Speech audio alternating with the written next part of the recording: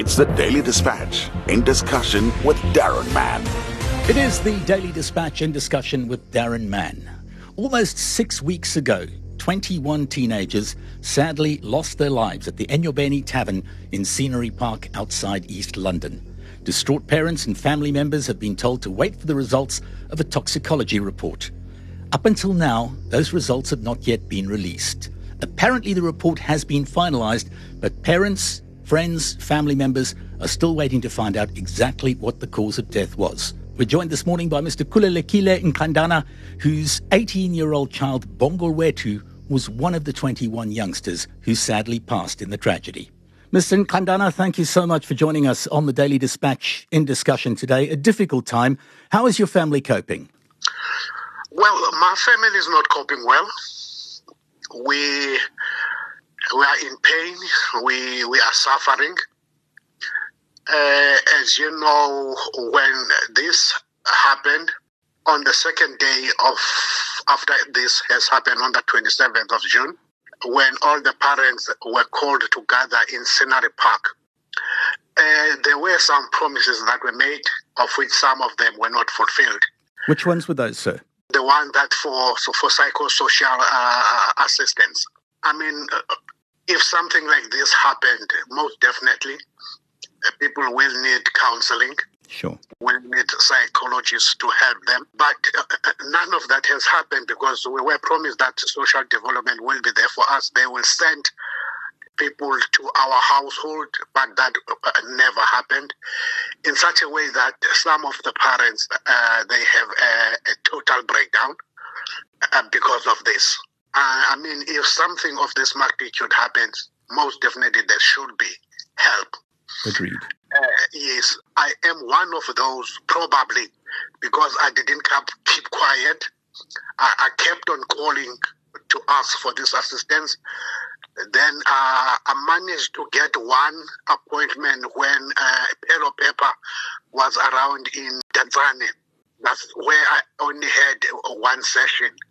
But you know, one session is not enough with such a tragedy. Sure. We need an ongoing counseling so that at least we can be all right. For now, we are not. Another area where you were promised results, and so far we haven't seen them, is the cause of death. There was this toxicology report which took a long time to be put together. We've now been told that has been completed, but the results haven't been released to the families yet. Is that right? Yes, that's right. They have not been released to the families yet. I'm sure you are aware, as the journalist, that last week on Thursday, the Premier of the province, Oscar Mabuyane, he was in Pedi, where he mentioned that the results are available in a bag.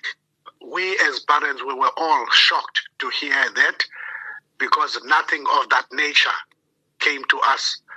Not a single person made us aware of that. Then on Friday, where police were sent to our homes to say that what the Premier was saying there, it was not true. The results are not back. But we actually managed to find out that actually really the results are there. When the Premier mentioned that, really the results were there. But as to why he started to convey such things to the media, we don't know. Because we were the first person to be contacted with such things, to say the results are back, expect us to give you those results on such a date, so that we are on the same par. As things stand at the moment, have you been given a date as to when you will definitely have the results of that toxicology report or not? Yesterday, the parents, we had a media briefing. I'm sure you've seen some of those on the news, whereby we made it clear that by this Friday, we want those results. We have written them a letter, of which they've responded to that letter, to say, firstly, they say they were going to give us the results today, but they say they will come to our homes give each parent the results. But in our media briefing yesterday, we said we don't want that to happen. We want to be given the results as a collective, as this has been done from day one. And because we don't get any support, what is happening now, we are supporting each other as parents. So it will be our chance when we get those results to support each other again collectively. In terms of all the families, I understand a task team of sorts has been established, and you are part of that just to represent your collective interests? Yes, I'm part of the task team to represent the collective needs of the parents. Your thoughts on the support outside of psychological assistance, which hasn't been forthcoming, but we've seen Premier Oscar Mabuyane make statements. We've seen Police Minister Bheki Cele come down to the Eastern Cape regarding this matter as well. Have you been able to engage with them directly, and are you happy with the response from their side? When they first said the reports are back and we were called into a meeting, they were there and we've spoken to them. And they know how we are feeling. We made it clear that we are not feeling okay by the way that this has been treated, and for the fact that to be called into such a meeting or to find out that the results were not there, it was just preliminary results. There was nothing conclusive. So for us, what we thought will be done is when everything is final, then we will be called and be given those results. Mr. Nkandana, now you've mentioned that you've given the authorities until Friday, which is tomorrow, the 12th of August. You've given them until the 12th of August to release the toxicology report. What happens if they don't release it? Do you have any action planned? Most definitely. We cannot sit back and do nothing. But as I have said to you, we've received a communication from them yesterday to say we will meet tomorrow, which is Friday, to give us those results.